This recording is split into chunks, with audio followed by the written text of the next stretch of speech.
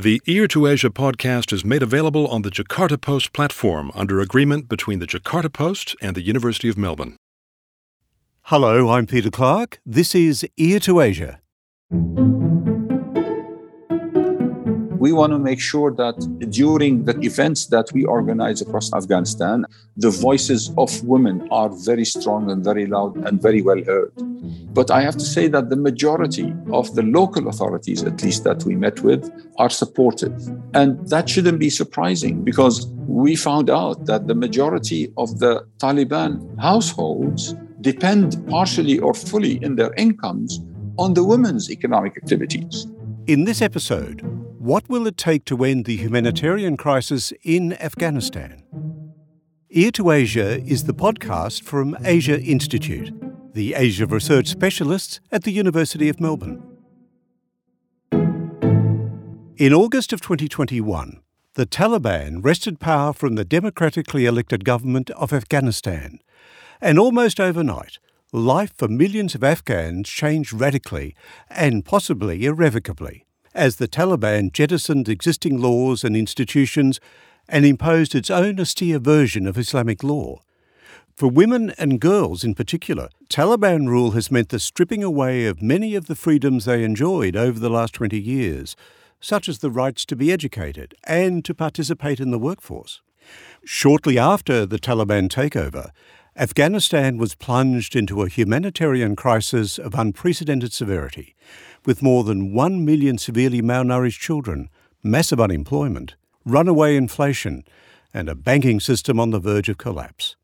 As we record this podcast in September 2022, conditions on the ground remain at crisis level. And all this while, Afghanistan continues to grapple with the COVID-19 pandemic. So, what brought about the sudden and sharp decline in living conditions in Afghanistan? What can aid agencies like the United Nations Development Programme, UNDP, do to improve the lot of ordinary Afghans? And how can they do their work with the Taliban in control? And what will it take, both from inside and outside the country, to stave off the collapse of Afghanistan? Joining me over Zoom to give us the view from Kabul is Abdullah Al-Dadari, the UNDP's resident representative in Afghanistan. Welcome to Ear to Asia, Abdullah. Thank you very much. Great to be here.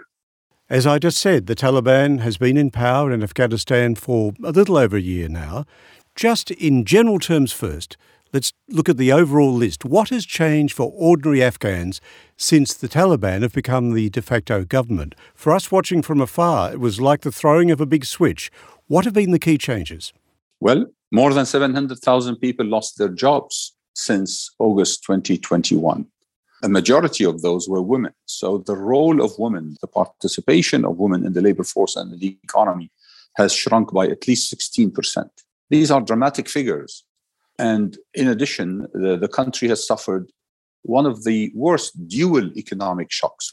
The shock in demand because of the dramatic drop in income for the state and all state spending, and a dramatic shock in supply, where supplies and inputs into the economy have been dramatically interrupted. So this is a dramatic situation that is compounded by COVID-19 and drought, years of drought and COVID-19. So it's a dramatic shock that pushed the percentage of people living under poverty from almost 70%, so things were not perfect before, to almost 95%. So these are some of the main features of the dramatic consequences of the transition that happened in August 15, 2021.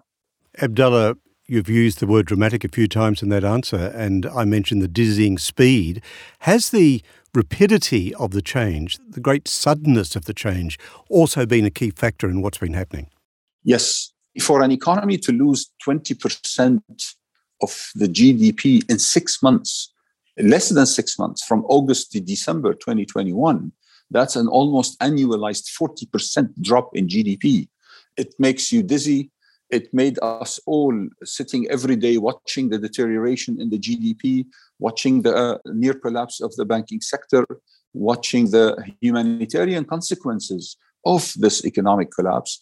It has been almost a roller coaster. Unfortunately, we've been only going down. in that roller coaster in the past 12 months. Keeping the wide lens on just for a moment, what are the broad differences in that decline of the economy and many of the sinews of the economy? What are the differences, if there are key differences, between urban and rural experiences for Afghans? Yes, the main economic activities of the country and the main centers of relative prosperity of the past 20 years were urban centers. Rural Afghanistan has not benefited much from the billions of dollars that came in the shape of development assistance to the country before that. Now, the changes is that many urban dwellers started to move back to the rural areas because at least in the rural area, you can cultivate food and eat, which has become a serious challenge for urban populations. So that's one of the main changes. The other change is, of course, the Taliban control of the urban centers with mainly rural young men who have never seen urban centers before. So that is another shock to the society. And the third feature that you can see while driving around Kabul and other Afghan cities like I do regularly is that the women, the appearance of women, the existence of women on the streets have been dramatically reduced. So these are some of the basic features. While, by the way, in rural areas, women have never been very visible, but their role in agriculture have always been very high. So these are some of the differences between the rural situation today and that in urban areas. We know historically there have been quite complex power centres right across Afghanistan. So you've mentioned the urban-rural divide or differences in the big changes that have come in the past year. What about overall the regional differences across the geography of Afghanistan? Do we see, putting aside urban versus rural, do we see regional differences as well? Of course. And by the way, the main features of these regional differences existed prior to 15 August. So for example, again, the role of women, the active participation of women in the economy and in the civil service was starkly different between the South and the North. Until today, for example, there are provinces mainly in the North where girls go to secondary schools, while many other districts, mainly in the South and the East, girls don't go to secondary schools. Many districts and provinces in the North, business women, this is something we in UNDP are focusing on, business women and women-owned enterprises are still active, and business women have been able to pursue their work. This is not the same in the South and the East. So those differences are in some features stark ones, but I have to say that in a country of more than 90% poverty levels, the differences have been muted somehow because everybody is suffering. But there are, of course, different characteristics between different parts of the country. I want to circle back very shortly to some of these severe privations being suffered by Afghan citizens. Let's create a contrast, though. The US intervention in 2001 resulted, as we all know well, in the removal of the first Taliban government and that eventual establishment of the Islamic Republic of Afghanistan. So let's take an overview together of what changes those 20 years of democratic government actually brought to Afghanistan, creating the contrast with what we're seeing now. What happened during those 20 years that have suddenly been flushed away? I think the most prominent feature of the last 20 years, at least the ones I witnessed during my 4 years in Kabul, 2 years of them before the Taliban take over. First of all, in my personal opinion, the abundance of highly qualified civil servants and technocrats who have been trained in some of the best universities in the world through scholarships in the US, the UK, Australia, and many other countries. And in fact, I have always been impressed by the quality of those civil servants. Technically, their capability to network and to bring knowledge into the country. So that feature has changed dramatically now. You don't see most of those young men and women, especially the young ladies who were there during those 2 years, at least for me, prior to 15 August. So that's a very important feature. The other difference is that the legal structure of the country, albeit still incomplete and suffers many deficiencies, the legal structure was that of a democratic republic. And therefore, you had all the institutions for free elections, free media. You had the institutions of voice and accountability. They were all there. We don't see them anymore. I mean, we in UNDP used to support the Independent Elections Commission, used to support independent media, the Anti-Corruption Justice Center. All these institutions have vanished over one day, practically. So these are important changes, very important changes and differences. In my opinion, we went backwards decades in Afghanistan in those domains. Maybe one other feature, though, is that you see today much more economic activities, mainly transit trade in rural areas, trucks going through all these rural areas compared to the days before in the Republic, because the formal economic activity was centered in the capital and in the cities. And now, with almost free economic policy of the Taliban, most activities are happening in rural areas. So this is also a stark difference with the past. Some basic figures. There are about 41 million Afghan citizens. The GDP just before the Taliban took over a year ago, was roughly 20 billion. So it's not a very big economy, really. It's a relatively small economy for 41 million people, and you mentioned the poverty levels. So we do know that a good deal of foreign aid was flowing into the Afghan economy. What was the percentage of foreign aid within that economy before the Taliban takeover? And who were the main donors? Yes, you are 100% right. The most shocking observation when I arrived in Kabul in 2019 is how small the GDP was.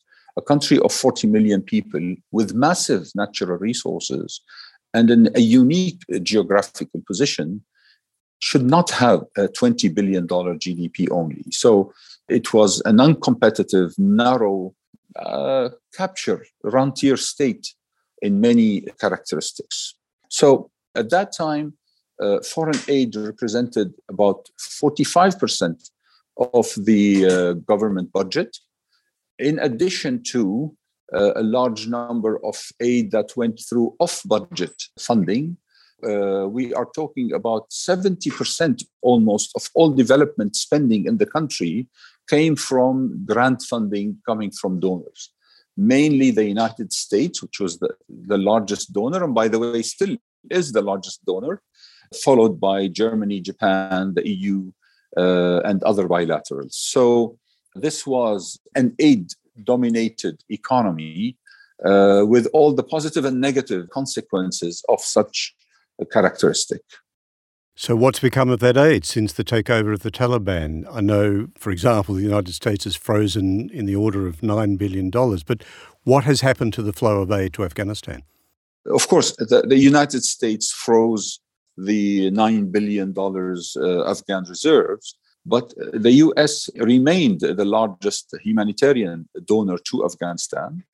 The UN asked for $8 billion of assistance for the 1 year, the 2022 Transitional Engagement Framework. It received so far about $2.2 billion. And therefore, I believe we need much more. For example, the humanitarian appeal only was about $4.4 billion. Out of that, $2 billion were received. And therefore, yes, there's still aid coming to Afghanistan, but it falls short of what the UN has asked for. And the number of 8 billion was designed to contain the humanitarian crisis and stave off economic deterioration and hopefully start some rebound in the economy in order to create the jobs. We know that humanitarian assistance alone is not sufficient. And as long as the economy is shrinking and jobs are being lost, the humanitarian load will continue to increase. So this is a dynamic relationship I wanted to shed some light on. But if we look at that 20 years leading up to the takeover of the Taliban and the flow of aid, the quantum of aid, was that sustainable in the long term, enlarging the economy within Afghanistan? No. I mean, the truth is, Afghanistan has become addicted to grant aid. This was not sustainable at any case. Any other international crisis would have diverted attention away from Afghanistan, as we see today in the Ukraine, for example. And therefore, if we talk about a major failure of the aid that came to Afghanistan in the past 20 years, is that it did not help to generate and create a sustainable economy with its domestic sources and engines of growth that could generate enough revenues to at least gradually phase out that huge dependence on grant aid from abroad. That is, in my personal opinion, the main failure of that 20 years. Abdallah, you mentioned natural resources, and we know there are some coal exports. I presume they're continuing. I've heard there is some degree of coal exporting to Pakistan, which is going through its own huge flood-based trials at the moment as well. But as I understand it, the economy before the Taliban takeover, the most recent Taliban takeover, was largely, around about 50%, a service economy. Am I correct in that? Yes, indeed. Actually, any rebound in the Afghan economy will require rebounding the service economy. In fact, agriculture has been the least affected by the changes because for a number of reasons. First of all, the rural areas had not seen the results of the 20 years of foreign aid. I mean, there is very little impact on rural areas. You drive across Afghanistan, agriculture is still going on using ancient methods, very old, hundreds of years old irrigation canals and so on. The impact, therefore, the negative impact on agriculture was the least among the other sectors. The highest impact was on services, which represented 35% of GDP, and on manufacturing. And therefore, when we talk about rebound in the Afghan economy, we still talk about agriculture, which is extremely important for job creation, livelihoods, but mostly for food security and nutrition. But at the same time, we need to focus as well on services and on manufacturing, because that's where the value added will come from. And that's what the country economy needs. It needs massive increases in value added to give some sort of decent incomes to the Afghan population. So we are trying to understand how we can combine humanitarian with some sort of development assistance. We call it basic human needs now, but we need to move in a very clear direction in supporting a revival of the Afghan economy, depending on an improved agricultural value added, rebound in the services sector, because that is a great job creator, and of course, bringing back manufacturing and increasing manufacturing through food processing and so on. You mentioned coal and coal exports. Yes, coal exports have been increasing to the Pakistan steel industry, thirsty for coal. And now we are assessing the impact of the floods in Pakistan on the demand for Afghan products and what does it mean for Afghanistan. But also we see an increase in precious gems. We see an increase in high-value agricultural produce like saffron and cumin.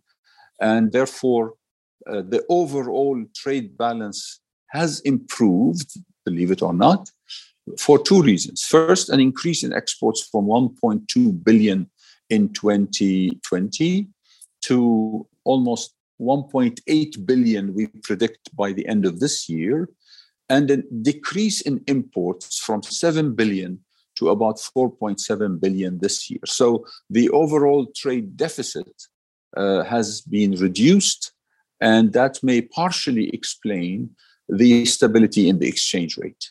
Now, things are not rosy at all, but if you ask the business community in Afghanistan like we do, the general answer is the worst is over, because they are adapting relatively quickly. And that's something, very interesting developments are happening on that front as well. One more question about the flow of aid into Afghanistan on this day, right now in this time frame. What are the conduits that ensure that aid gets to the most in need for that aid, and what are the challenges in making sure that happens? Well, first of all, it's very important to know that the UN, OCHA, for example, conducts a quarterly needs assessment across the whole country. And it identifies the gaps, where are the most endangered areas, where are the needs, and what type of needs the country requires. So that's one. The other one is that each UN specialized agency, including UNDP, conducts its own specialized surveys across the country as well. And therefore, I can claim that we have a very good picture of the differences between each district, even at the household level. We understand the needs very well, and we understand the dynamic nature of those needs, because a household is receiving humanitarian aid, and then it also starts receiving some sort of livelihood aid. And that relationship, we are trying to understand that dynamic very well, because it will determine the way aid flows. Secondly, there is no money going through any official institution. So no money goes through Taliban institutions, or even Afghan government institutions, if one can say that. We are directly working with the populations through local and international NGOs and through the private sector. We are very strict in applying UN sanctions and other countries' sanctions. And we have we managed to establish relatively quickly very strong risk management bodies and structures within the United Nations system here in Afghanistan.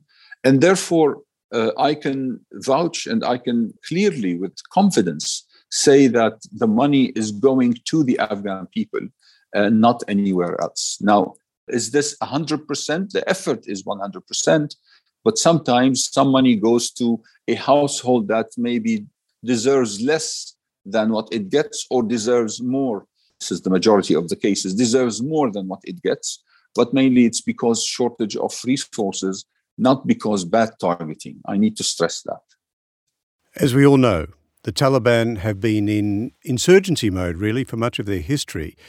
And that offers huge challenges as they take over the reins of actual governance. I'm really wanting a clearer summary from you of how their ability to govern a 21st century nation state actually intersects with their very conservative religious ideology. You've described some pretty dire declines in institutions, in banking, etc., and in civil society. How does their lack of governance experience actually intersect with their religious ideology and create the sort of dire declines that you've described? Well, it's a very convoluted situation. Frankly, it's not a black and white situation. In some areas, the lack of governance skills is very clear. Lack of experience, knowledge, technical knowledge are very clear. In some other areas, the remaining civil servants from the Republic's days who decided to stay have really staved off complete collapse in those institutions, and they ensured that they continued to function. Let me give you an example. The central bank, the Afghanistan Bank, all experts that have visited Kabul and interacted with them and looked at their measures to contain inflation and to manage the exchange rate and to prevent the complete collapse of the banking sector, people say that those measures have been successful. Now, they have been successful on the short term because they are very restrictive measures, but that's the nature of this period, which also showed high skills. It showed understanding of how central banking is working. So what I'm trying to say here is that the political authorities have allowed the technocrats from the Republic days to play a paramount role in managing those economic high commands of the country, like the central bank. The same, I should say, for the Ministry of Finance. Yes, 8 out of the 10 director generals of the Ministry of Finance have left. And that created big gaps in policy making and policy implementation. But still, the Ministry of Finance managed to develop a budget, albeit at less than 30% of 2021 budget, but they managed to develop a budget, not transparent like there used to be, but they were willing to share some information. And they are now trying to build a medium-term fiscal outlook. The Ministry of Commerce and Industry has been headed by a businessman. And that person, again, was not surrounded by the best technocrats because many of them left, managed to bring about and bring around him some specialized people who are helping with the trade policy. So it's a very mixed situation. In general, we saw a dramatic drop in the quality of governance. And also, as you said, because of the ideological nature of the leadership, things have been affected. So we lost the Ministry of Women Affairs, for example. We don't see female colleagues in the corridors of these line ministries. And our economic research showed us that the productivity of females in Afghanistan, so for example, a woman with a certain level of education is actually more productive than a man with the same level of education. And so therefore, for women to exit that labor force has more dramatic effects on the quality and productivity of state institutions than the same number of men leaving that workforce. So we see the mixed picture of inability to govern in some cases, and at the same time, we see some small areas of stability in governance. Let me add one last point on this from my side, is that the Taliban have adopted the general principles of Islamic economics. That is a small government, low taxes, and laissez-faire, laissez-passer.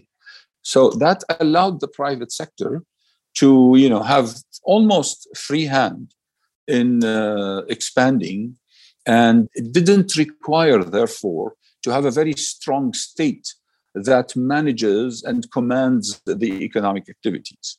It was a deliberate decision, and so far, the requirements for a strong state with this new economic model are much less than the requirements of a strong state for a centrally planned, controlled economy like under the Republic. Just looking at the 20 years of the Republic, where did the warlords with their fiefdoms fit into that overall power structure, or power structures plural probably, and where are the warlords now in relation to the Taliban? Well, the Taliban are in control, and there is a mix of acquiescence, coercion, agreements, coexistence across the country. So it is not the same model in every district and every province. But those who rebel are not treated very nicely, as you can imagine. So there is, from that perspective, there have been different models of containing them.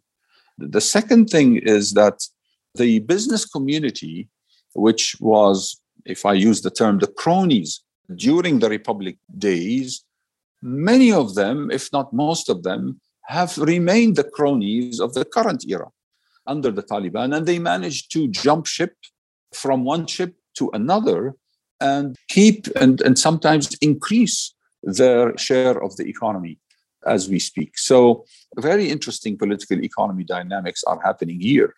And in some ways, the undercurrents of the political economy have not changed because of those holding power, economic and political, and so on.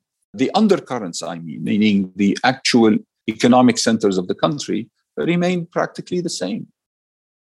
You're listening to Ear to Asia from Asia Institute at the University of Melbourne.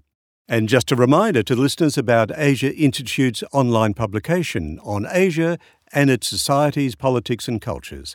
It's called the Melbourne Asia Review. It's free to read and it's open access at melbourneasiareview.edu.au. You'll find articles by some of our regular Ear to Asia guests and by many others. Plus you can catch recent episodes of Ear to Asia at the Melbourne Asia Review website, which again you can find at melbourneasiareview.edu.au.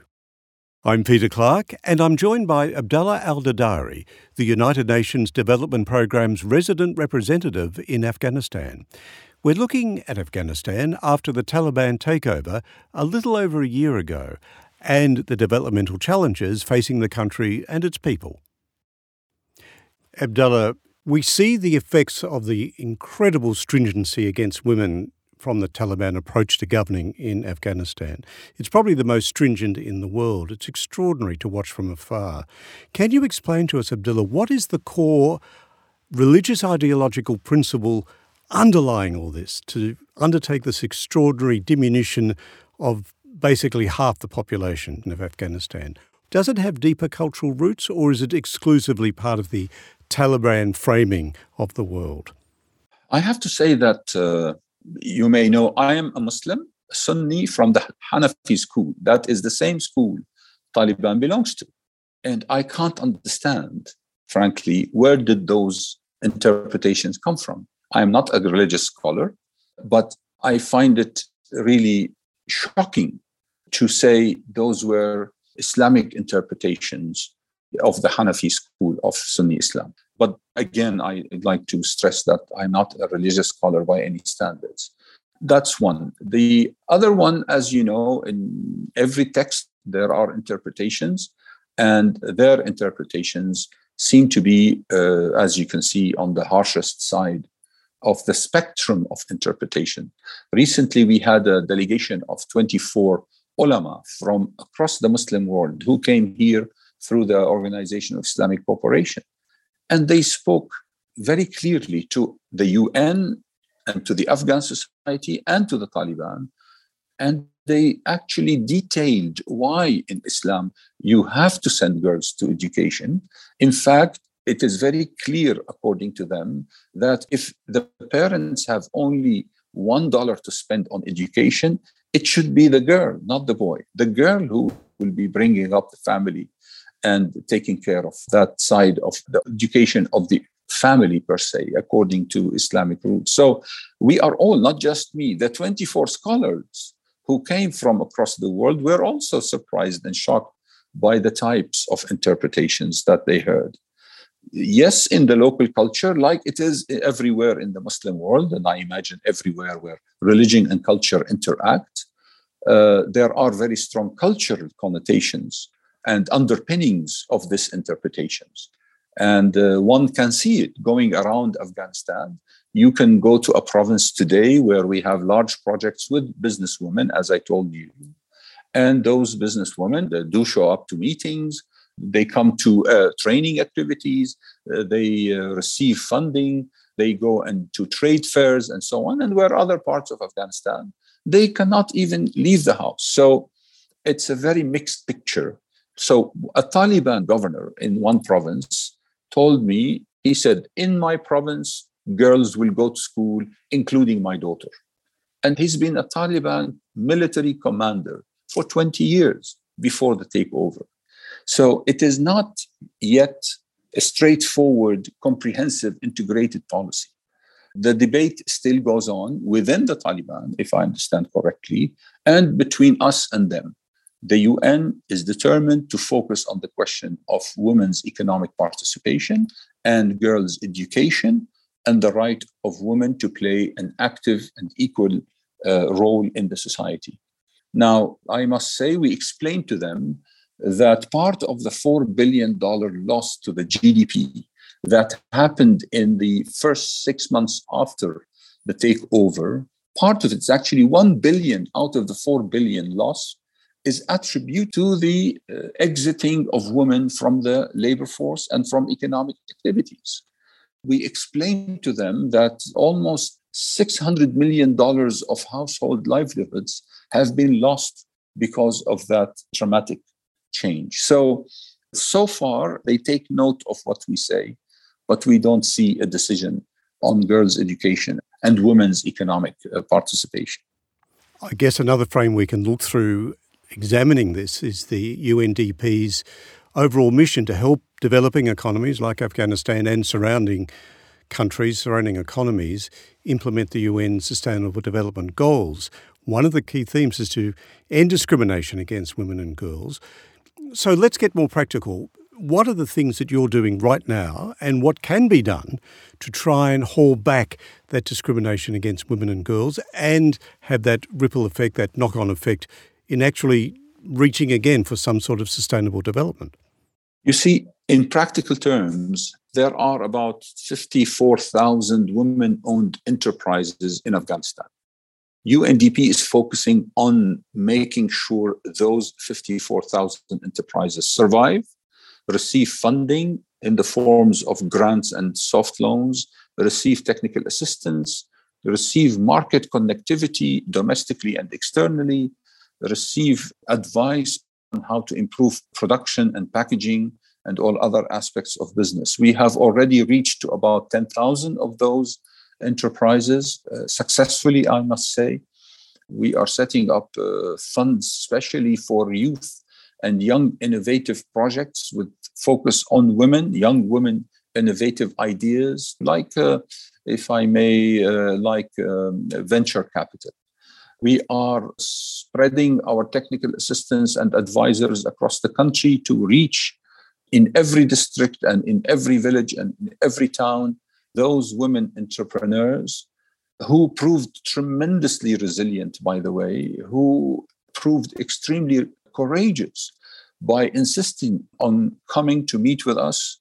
Actually, I am going to Jalalabad after tomorrow, and the most important meeting we will have in Jalalabad, which is one of the most conservative cities in the country, is with a large number of businesswomen.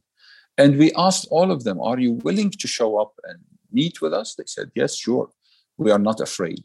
So we need to reward that resilience and that courage with financing, support, technical assistance, and so on. So that's one very important area. The other important area is we are reviving the microfinance institutions in Afghanistan.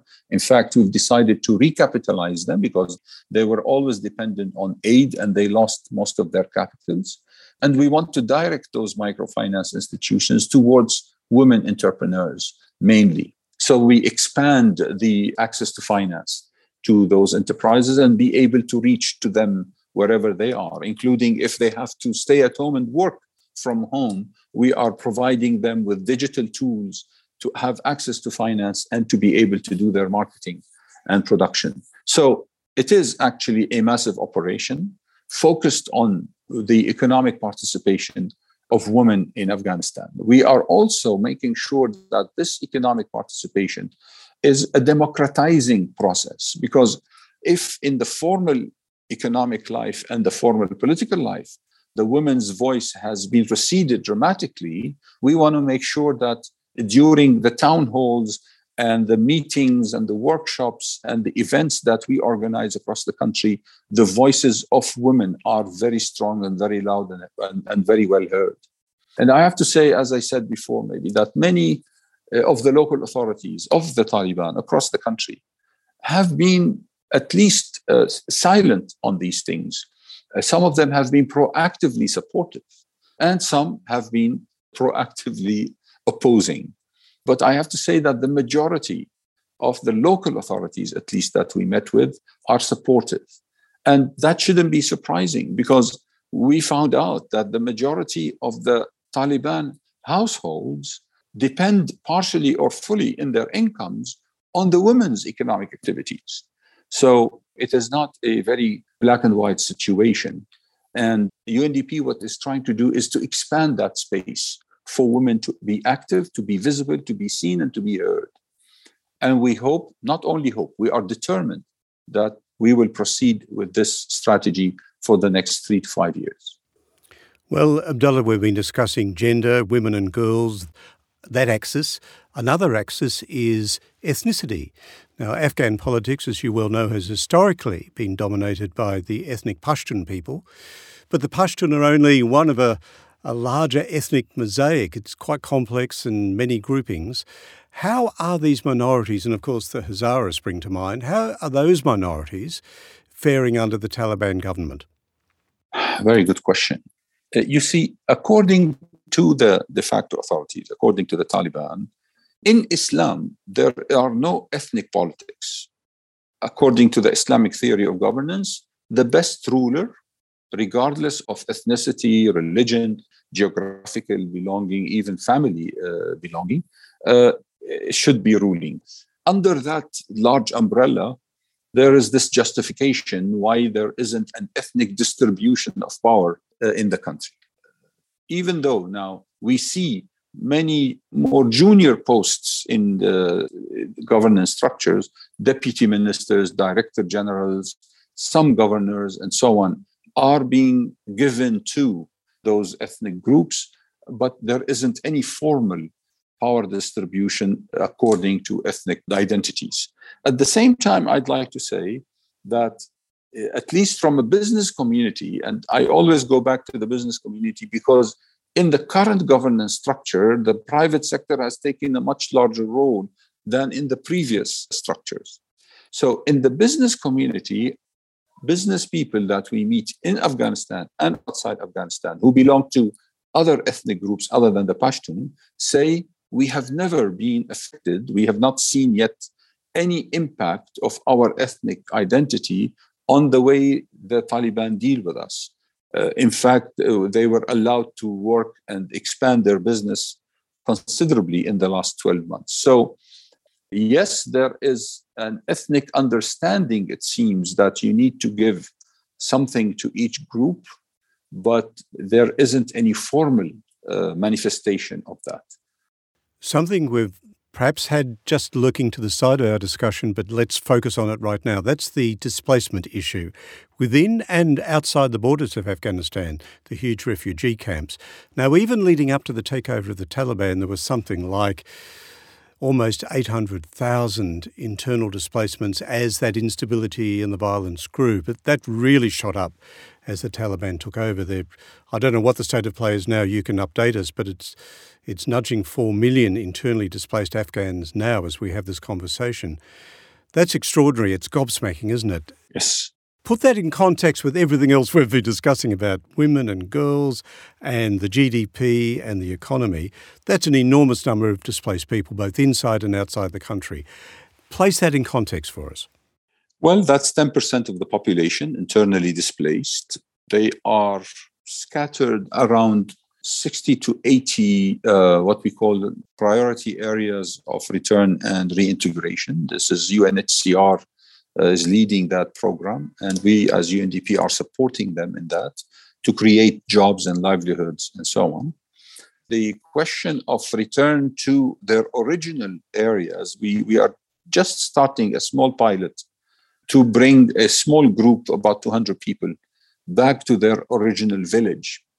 And we want to see how does that work. The authorities gave a green light to that, but let's see what does it really mean in practice. What are the costs? What are the impediments? So we are looking into all of that. This is a massive operation. If you talk about 10% of the population, which will be moving or has been moving continuously to pin down, relevant economic activities to ensure their livelihoods, or even to provide humanitarian assistance to them on the move sometimes, is a very complex situation. Secondly, they are most affected by climate change. So the harsh weather affects them most because they don't have better housing, or they don't have as good housing as the majority of the population. Well, it's not that the majority has a very good housing, but at least they have the basic protection from bad weather and flooding. So those internally displaced have a worse plight when they face the flooding, flash floodings, the very harsh weather, and winter is approaching now.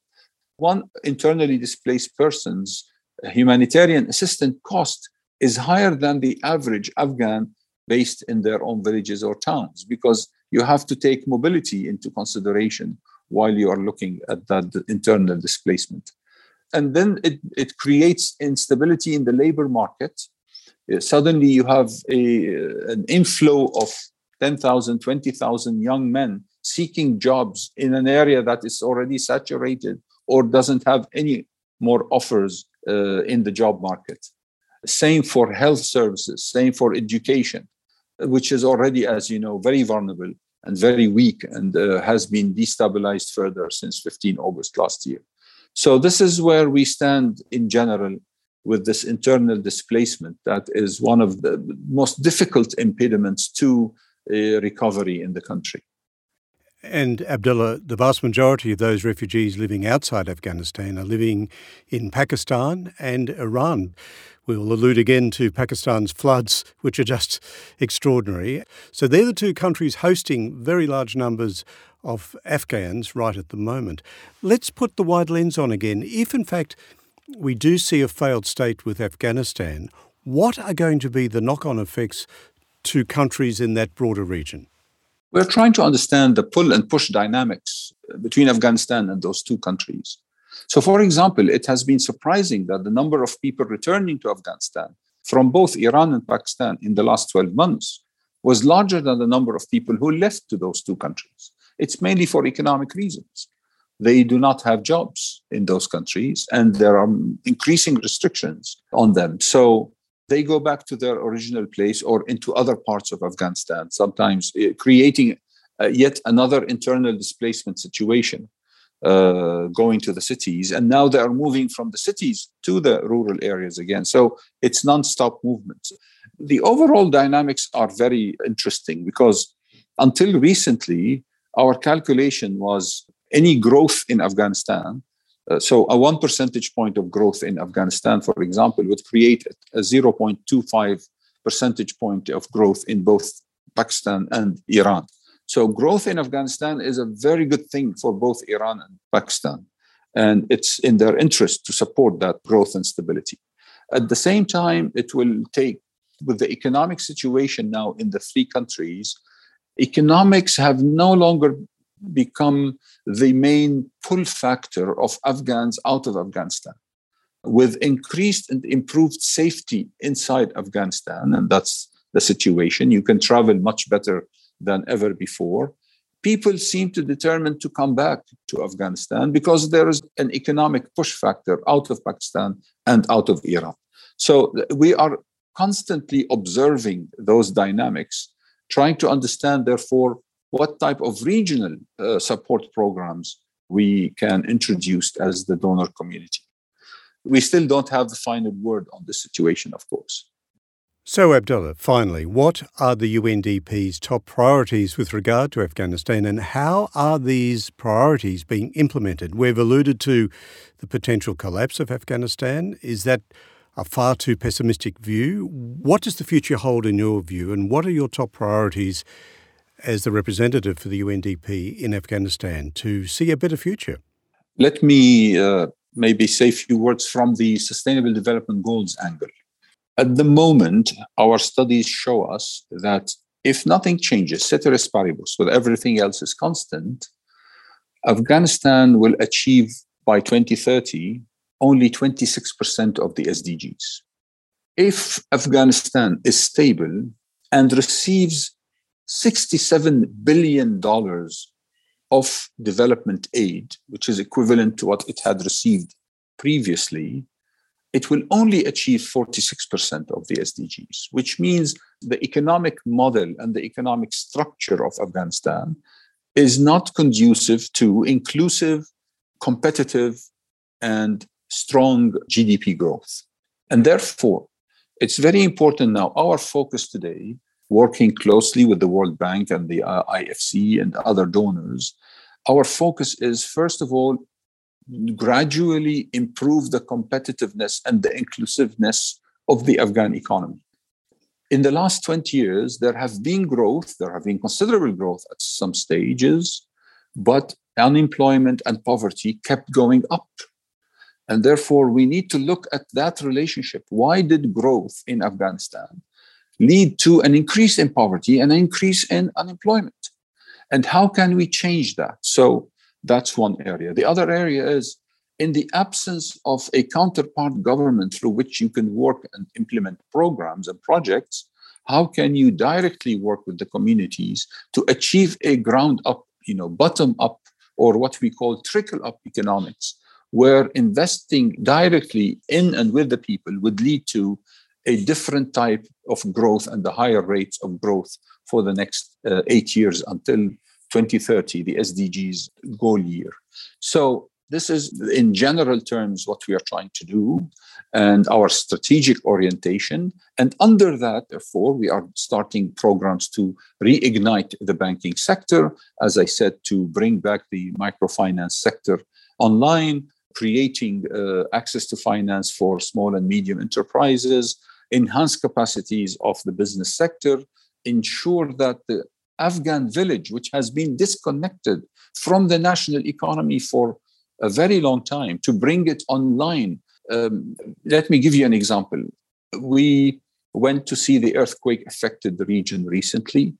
It's a beautiful region, meaning it has some of the most fertile and the most delicious fruits and vegetables you can think of.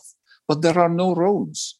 We had to use the 4x4s and they broke down most of the time.